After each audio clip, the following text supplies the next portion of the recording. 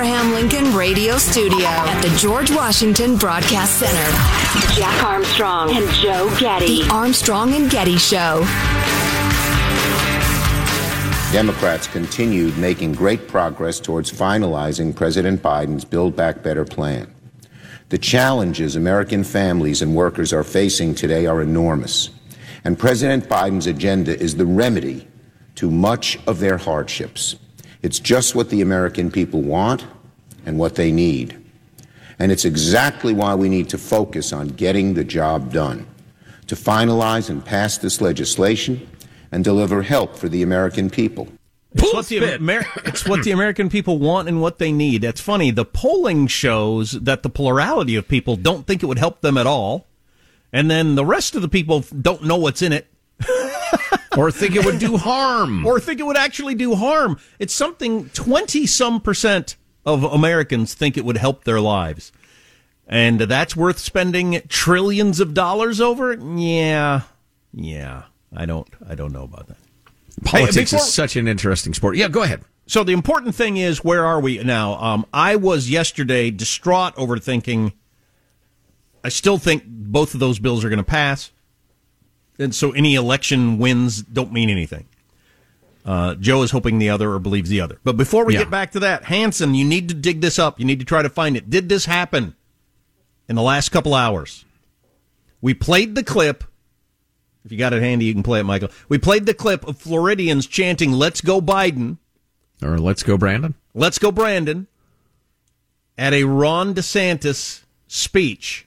The question is, did Governor Ron DeSantis of Florida actually call the Biden administration the Brandon administration? Before that chanting began. That's what I'd like to know. We have the chanting, Michael. I know we played it earlier. Yeah. So Governor DeSantis was speaking, and they broke into that. But did he call the Biden administration the Brandon administration? And if he didn't, why not? And if he didn't, why not? Oh, you've got to do. I don't care if you're a city councilman, a governor, or just a voter. You got to start referring to it as the Brandon administration. Oh my gosh, that's a whole next level of trolling. Oh, so delicious. Let's go, Brandon. Come on. Oh, that's funny. Anyway, so back to the Make Us France bill. Get yourself a Let's Go Brandon t-shirt, ArmstrongandGetty.com. It would have already passed, probably, if it weren't for two senators, Joe Manchin of Virginia and Kyrsten Sinema of Arizona. I didn't realize Sinema is the most conservative member of the Democratic Senate, based on her voting. And she and Joe Manchin are both, this is a lot of money. We're already further in debt. What do we need this for? What are we doing this for? Now is not the time. We've already spent $6 trillion because we had an emergency. What do we do with the next emergency that comes along if we're going to continue to spend money like this? This is living like lunatics. They're both right, by the way. Mm-hmm. And they've been holding the thing up. Now, the Bernie Sanders wing is making the ridiculous argument that one man, one white male shouldn't stop the progress of this country, or two people shouldn't stop the will of a body of 100, which is a dumb way of looking at it, because it's 52 people that are stopping the will of 100, because you got the other senators that are Republican, other 50 senators that are Republican are against it too. So it's 52 to 48, and that's a win in a democracy. Sorry. Well, I was really interested to see, in the wake of the loss in Virginia, the near loss in New Jersey, the repudiation of woke politics all over America, how the Democrats would react. And that was kind of the question on election night. Will they pull back a little bit? Say, whoa, hey, we're a moderate party. Come on now. Let's pass the infrastructure, everybody, because we're all about roads and bridges and getting you to work, folks. Those radicals, ignore them. They're just crazy kids. Or would they do what they have done, which is to say the way we win the hearts and minds of Americans is to pass these gigantic measures to, quote unquote, show that we can govern. I tell you what I would do if I'm Nancy Pelosi or a progressive in any way. I'd pass this dang thing. I'd figure out a way to get it passed. The real infrastructure bill? Both of them. Both of them. I'd pass them both. No, it's garbage. And who cares if you... I'm a progressive in this scenario. Who cares if you lose the next election? Who freaking cares? You got everything you've ever wanted as a politician. Yeah, well, they're trying as hard as they can to pass it. It's not going to pass because of Manchin and Sinema. That's my belief, and maybe I'm just praying that is the outcome. But Manchin was making quite a bit of noise yesterday, making it fairly clear what he thought, especially of the Francification bill and the idea of not passing the bipartisan infrastructure bill unless we turn America into France. Clip 32, please. There's no excuse why the infrastructure bill hasn't passed long ago, 2 weeks, 3 weeks ago. It would have been great for our country. It's still great for our country. And I'm hoping we get bipartisan support. It's a bipartisan bill. But the reconciliation bill, I think what it says is kind of slow down, take a breath. Let's look at this. We're talking about major tax overhaul, reform. We're talking about changing our energy policies. We're talking about a whole social rearrangement. We're talking about $29 trillion of debt. We better get our hands around it and be responsible. And I've always said, if you can't get your financial house in order, it's hard to do anything. Yeah, when he says reconciliation bill, he's talking about the Make Us France bill. Right. And how we should pass the one that's actually about roads, bridges, and tunnels. And let's slow down on the changing our tax code, the change pre-K all across America. Energy policy to an enormous extent. Now, Michael, let me set up clip 33 by reminding you that we came back to the segment with Chuck Schumer saying the American people are hurting, and this Make America into a weaker version of France bill is exactly what they need to feel better. Here's 33. Let's see where we are. We don't know about COVID. The variants of COVID kept going up and down. We weren't sure what it's going to have effect on our economy. They kept saying, well, this inflationary thing is basically going to be maybe transitory, and we're finding out it's not. And then we have a geopolitical fallout from Afghanistan that we're going to have to deal with sooner or later somewhere in the world. And I said, the need that we have right now of all the aspirational things in the reconciliation bill, most of that is covered in the ARP bill with the American Rescue Plan that we voted in January. $1.9 trillion. We have people covered clear up through 2022 and beyond. So it wasn't like an urgent, and I don't know why we're acting like it's so urgent. Yeah, the $2 trillion bill that we passed earlier this year, that almost the entirety of it has not been spent yet. All these trillions of dollars are still just sitting there, and bureaucrats haven't decided how they're going to hand them out and for what. It's just insane. It's just crazy that we're talking about spending more money after that $6 trillion bills. I'm of the mind you kill both of them. Neither one of them should pass. We're already so far in debt. We've gone so far off the cliff.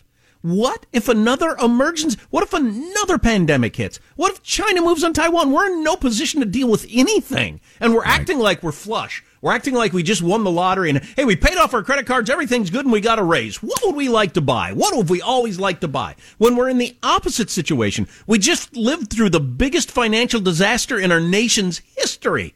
Now's not the time to spend more money.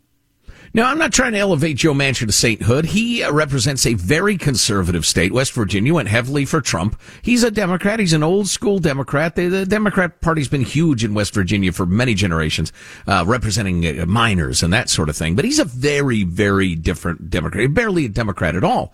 And so I'm grateful, whatever his motivations are, I'm just glad he's there. In clip 36, he says some stuff about the process that's absolutely true that almost nobody ever admits to. The rhetoric around here has gotten so harsh and so toxic that you can't agree to disagree anymore. You can't sit down and say, okay, I disagree with you, Brett. And you're going to say, okay, Joe, do we agree on the same problem? I said, yeah, let's start working. Tell me what you think you would fix it. That's not happening. So progressives... let me tell you what I don't hear, yeah. What scares the bejesus out of me. I don't hear people saying, this is good for our country. It's more or less on both sides. This is better for my party. This is better for the 2022 election. So let me... I appreciate the fact that he used the term bejesus. Controversial. He was on Morning Joe today, and I want to hear a little of this because I actually saw that interview. Clip number 40 there, Michael. The only thing I would say is the rush to this, and I've said this long before, I truly believe that we need to slow down. I truly believe that we need to wait and see if inflation is transitory. See how much worse it may get. Hopefully it doesn't. People are saying both. So I'm willing to work through it. I've told my colleagues, they all know where I stand. I've been trying to be as transparent as humanly possible in the things that we all agree on.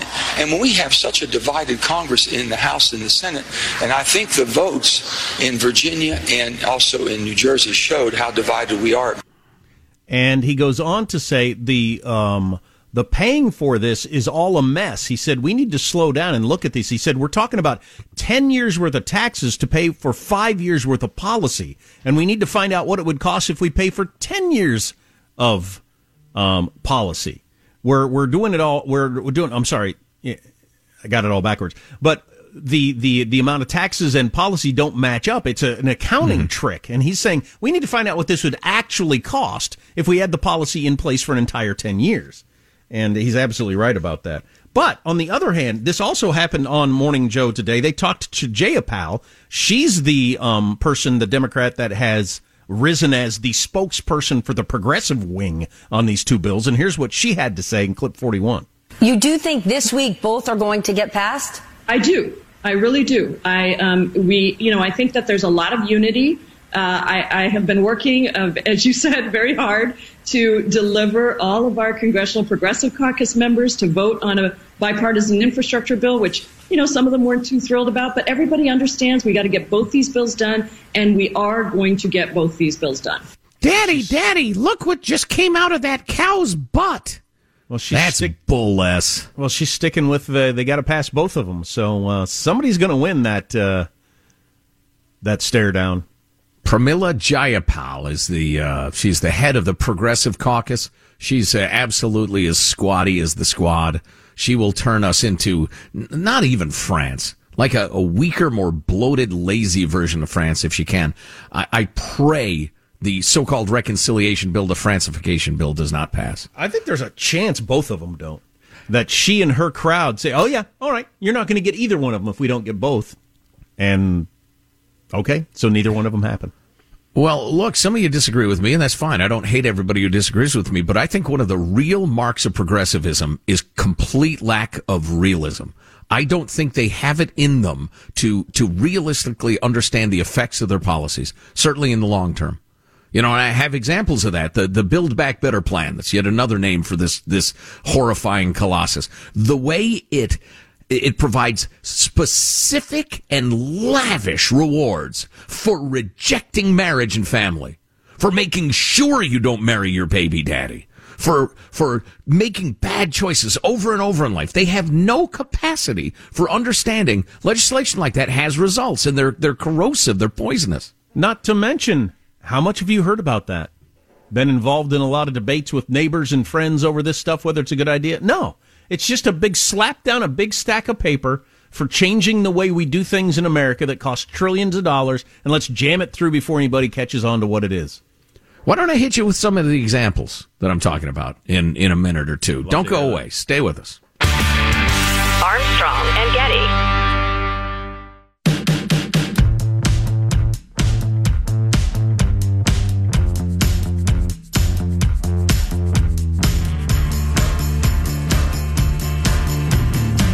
The Armstrong and Getty Show.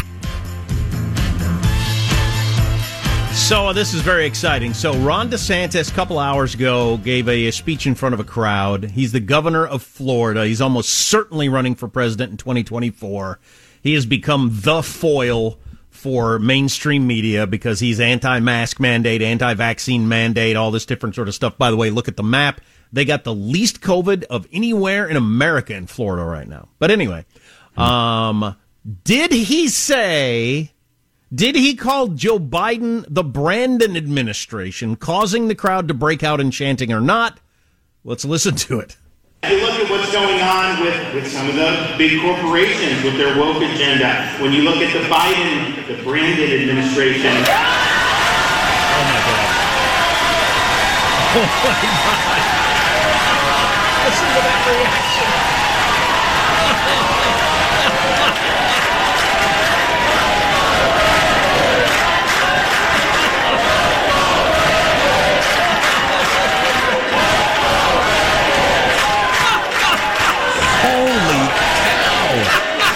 Come on.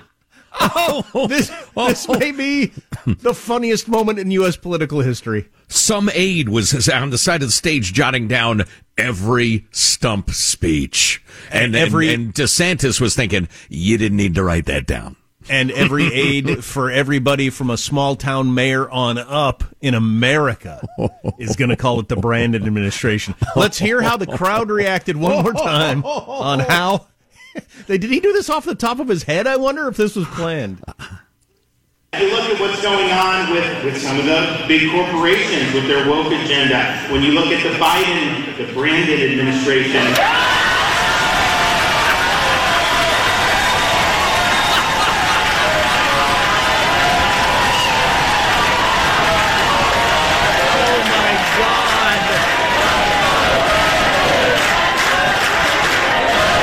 Here's what I picture in January.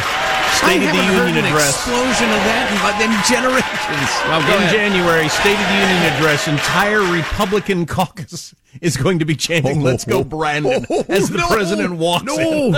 We need decorum. We need pressure. Gentlemanliness. Oh, my God. That is incredible. I laughed so hard. That is incredible. Wow. Wow, I haven't heard a reaction to anything in a political speech that I recall ever. I know. Holy cow. It's so nothing and so great at the same time. It's so damn funny. That's what so many people on the left don't get. There was a guy. Oh, I've got this story. There was an MSNBC commentator. Hang on, I've got it here somewhere. An NBC. This NBC journalist, Ken Dilanian, shared on Twitter that he reached out to the U.S. Secret Service about gun dealers printing the phrase "Let's go Brandon" on T-shirts and on posters. He thought it was so dangerous that he had to call the Secret Service about "Let's go Brandon." I love it. Hilarious. Hysterical. Wow. What a weird, twisting, turning road it is all taken to get to this point. Yeah. Well, and all the people saying the airline pilot, he might as well have swore a vow to ISIS as "Let's go Brandon." Over on the other side, we're just cracking up over this stuff. Oh, it's just beautiful. So at some point, we'll get to the disincentives to marriage and family in the giant bill, which is not going to turn us into France, as a listener pointed out. It'll turn us into Venezuela. And a great idea for paying those Mexican migrants that are going to sue the United States. Stay tuned. Armstrong and Getty.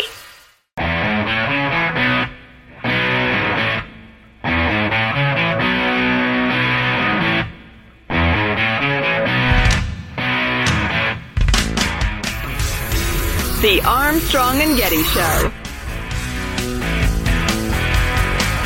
You look at what's going on with some of the big corporations with their woke agenda. When you look at the Brandon administration.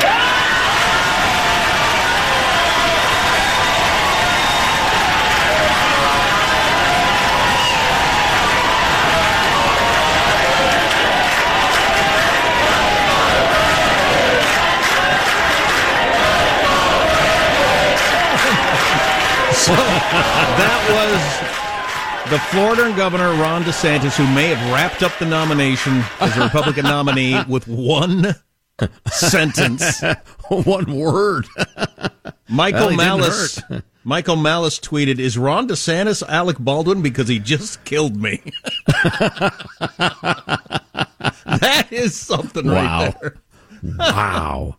God, the explosion of joy and hilarity and just enthusiasm. Yes, all of those things, joy, hilarity, passion, that, not just like, "Oh, that's funny," or "Yeah, all right." No, just like you won the World Series, or it's been announced you're going to be released from death row or something. Right. Sorry. Oh, my gosh. Meanwhile, on the other side, here's this piece in The Atlantic by lefty journalist Yasha Mounk. The title is, "You Can't Win Elections by Telling Voters Their Concerns Are Imaginary." And he goes on to, he talks about the Glenn Youngkin, Terry McAuliffe thing in Virginia and all sorts of different voting trends. And he's like super anti-Trump. He's a lefty, and so he goes into that a bit, but Then he says, he talks about how the trajectory is changing, and that makes it all the more worrying that one line of interpretation seems to dominate the Democratic ecosystem. If cable news analysts and newspaper columnists are to be believed, Youngkin, an extremist posing in the garb of a suburban dad, was able to incite white backlash by exploiting fake and imaginary fears about the teaching of critical race theory in public schools. But, he writes, this account doesn't help explain the inroads Youngkin seems to have made in blue suburbs, among political independents, and even among black voters. Nor does it help Democrats develop a plan to move forward. And then, well, he says, the truth I fear is rather different. Youngkin capitalized on a widespread public perception that Democrats are out of tune with the country on cultural issues, which is exactly right. Well, I don't think most Democrats are, so it's going to be interesting to see how this plays out. The people with all the voices are out of step. I mean, they're just way out of... The Twitterverse is wrong, and all the media is in the Twitterverse, and they are getting all the attention, and I don't think most Democrats go along with that stuff. Well, that's the whole point of the analysis you just read. But it might be really, really good news that most of America, R or D, is waking up to the fact that the Twitter thing is wrong. The majority of people think it's stupid to take Lincoln's name off of a school. Sure. The majority of people think it's stupid to teach kids they're born racists. And maybe we're all going to catch on to that, and that'd be awesome. But I'm not sure that's what's going to happen here. Yeah, it's difficult to say. I mean, sometimes a super energized minority of dangerous radicals wins the day. I hope not. I mean, moderate Democrats, I can work with them all day long. We might disagree about policy, but that's fine. There's always going to be a more conservative and more liberal party. But this Mount guy who's trying to talk sense to his own people goes on. He says, if you listen to Democratic politicians or read the mainstream news, the answer to the question of why Youngkin was so successful in swinging voters to his side was that most voters were duped. Yeah, I ran across this over and over. The New York Times, for example, missed the degree to which the debate over education was fueling Youngkin's rise. And when the paper of record did finally send a reporter to write an extended piece about how Youngkin had become a culture warrior, it implied, as a matter of fact, not opinion, that parental concerns over curricular content were based in confusion. Critical race theory, the article stated, and this is the part I really wanted to bring to you, because you've heard this in various forms a bunch of times, I'll bet. Critical race theory, the article stated, is an academic body of thought about the effects of systemic racism that has galvanized conservatives around the country. It is generally not introduced until college, and it is not part of classroom teaching in Virginia. In other words, the main topic around which Youngkin built his campaign does not exist. That's also been the widely held view within Democratic echo chambers over the past 24 hours. Here's one viral tweet. It is incredible the GOP successfully made Virginia governor's race about teaching critical race theory in public schools, something that is not taught in any public school anywhere in America. Or as another quipped, white and suburban kids in Virginia are now saved from CRT and Sharia foot and unicorns. In this analysis, the opposition to critical race theory is nothing more than a racist dog whistle. Supposed concerns aren't just lies. They're an exercise in race baiting. The real goal of Republicans is simply to prevent any discussion of the history of slavery or even to perpetuate white supremacy. Okay? Again, you've heard this dozens of times, beaten into your head by the left. But he says, the idea that critical race theory is an academic concept that is taught only at colleges or law schools might be technically accurate. But I've heard this from some of my favorite people on the right, and it makes me freaking crazy. Oh, yeah. You don't know what you're talking about. You think you're smarter than all the rest of us because you went to Harvard, but you don't know what you're talking about. Okay, so the specific critical race theory as discussed in Harvard in the early 90s is not being taught at my grade school. That doesn't matter. That doesn't matter. What we're talking about is the white fragility, anti-racist BS that is being taught in my kids' school. Exactly. And here's a lefty saying more or less that. So saying that college course stuff isn't being taught might be technically correct, but the reality on the ground is a good deal more complicated. Few middle or high schoolers are poring over academic articles written by, and he lists a bunch of names, but across the nation, many teachers have, over the past years, begun to adopt a pedagogical program that owes its inspiration to the ideas that are very fashionable on the academic left and go well beyond telling students about America's historical sins. In some elementary and middle schools, students are now being asked to place themselves on a scale of privilege based on attributes as their skin color. History lessons in some high schools teach that racism is not just a persistent reality, but the defining feature of America. If I found out, on and on and on. It's not critical race theory exactly, but it's that philosophy adapted for young kids, and everybody knows it. If I found out that my school had made my kid do a paper and place himself on the, what is it, the rainbow of privilege or the continuum of privilege or whatever? Yeah, essentially, yeah. I'd pull my kid out that day. Where am I going to send him? How am I going to afford it? I don't know, but he's not going back there. He's not going back to that school. Right, so you have all the principles of this fairly obscure collegiate law area of inquiry popularized. How have they friggin' missed this? And some of them are liars, I'll grant you. But a lot of them are sincere. They think they're right. How have they missed that the principles of an obscure college law school area of inquiry have been popularized by Ibram Kendi, by Robin DiAngelo, by others? All this social justice stuff is the same thing. The white fragility stuff, it's the same thing. If your local school district bought a whole bunch of Ibram Kendi's books, and they probably did, like mine did, then they are interested in critical race theory. Absolutely true.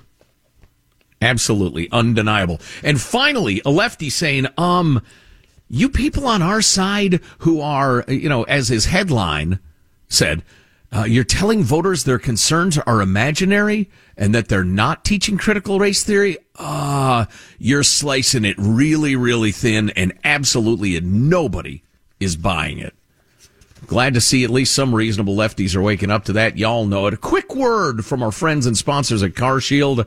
You got hit with a sudden, out-of-nowhere car repair. It's expensive. It's a time suck. It's a lose-lose. But if you have CarShield, they'll save you time and money. It's a win-win. Taking care of a covered repair with CarShield's administrators is super easy. They handle the paperwork and the expensive payments so you don't have to. No hassles, no headaches. And trust us, CarShield could save you thousands with their protection plan. You just do not have to be worried about expensive repairs. You get to choose a mechanic to do the work. CarShield's administrators take care of the rest. Like Joe said, the paperwork. Oh, the paperwork. They do that for you. And you save money. And it's good for you if you got a car with, 150,000 miles on it or 5,000 miles on it. They've got a monthly plan. It's a month-to-month plan, which is one of the reasons it's so popular. They've got a plan for you. And hey, is your car just about to go out from under warranty? Oh, yeah. Go to carshield.com/Armstrong. Save 10%. Carshield.com/Armstrong. A deductible may apply. Again, it's carshield.com/Armstrong. I feel like we ought to get this on one more time just because it's James Carville. He was one of the campaign directors for Bill Clinton way back in the day. So he's a million years old, but he knows more about the Democratic Party than those talking communists on MSNBC do. And I think he's absolutely... Oh, hell yeah. I think he's absolutely right about his analysis of what happened the other night. Clip 24, Michael. James Carville, what went wrong? What went wrong was just stupid wokeness. All right, you don't just look at Virginia and New Jersey. Look at Long Island. Look at Buffalo. Look at Minneapolis. Even look at Seattle, Washington. I mean, this defund the police lunacy to take Abraham Lincoln's name off of schools. I mean, that people see that. It's just really have a suppressive effect all across the country. The Democrats, some of these people need to go to a woke detox center or something. What I think is going to be interesting to follow is MSNBC, the New York Times, the Washington Post, CNN, all these different news outlets. Are they going to recognize what James Carville is saying and recognize the truth, in my opinion, just recognize reality? Or are they going to continue to are they going to hire more hosts that believe in wokeness and are that 3% of America that believe this crap? Or are they going to hire more mainstream lefty hosts that almost all of their audience is? I don't know the answer to that. I'll be interested to watch. I don't know. They have a small audience. They may have decided, look, we're going to get the Twitter left. That's going to be our audience. It's small, but it's loyal. I watched MSNBC. It's a business model. That's up to them. Well, yeah, absolutely. I watched MSNBC the other night, and their main election coverage was the woke crowd, who went on and on about how this was all racism and fake racism and all this different sort of stuff. Then following that, Brian Williams was on with some old Democratic senators and some older journalists that was way more James Carville-like. Two completely different views of what happened on Election Tuesday. And I just wonder what direction they're going to go from here on out. I'll tell you which one's going to win elections. Oh, yeah. The Twitter left will destroy the Democratic Party. So maybe I should be rooting for that. But it's not good for the country to have so much of our media buy into that crap. Yeah, I'm just glad to see a lot of reasonable Democrats are waking up to it. Because, again, those people are poisonous and they're dangerous. And they will turn us into Venezuela or worse, or Rwanda. So, yeah, it's important they be defeated. So you've heard the story about a proposal from Biden's Justice Department to give $450,000 to some illegal that came into this country that wasn't treated well by the Trump administration. Have you heard that story? Joe Biden hasn't. He is unaware of that story. What? which you'll hear about in an interview coming up. Somebody came up with a hilarious way to solve this problem. It is a way to give these migrants their $450,000, which I think you'll approve of. That's boy. Armstrong and Getty.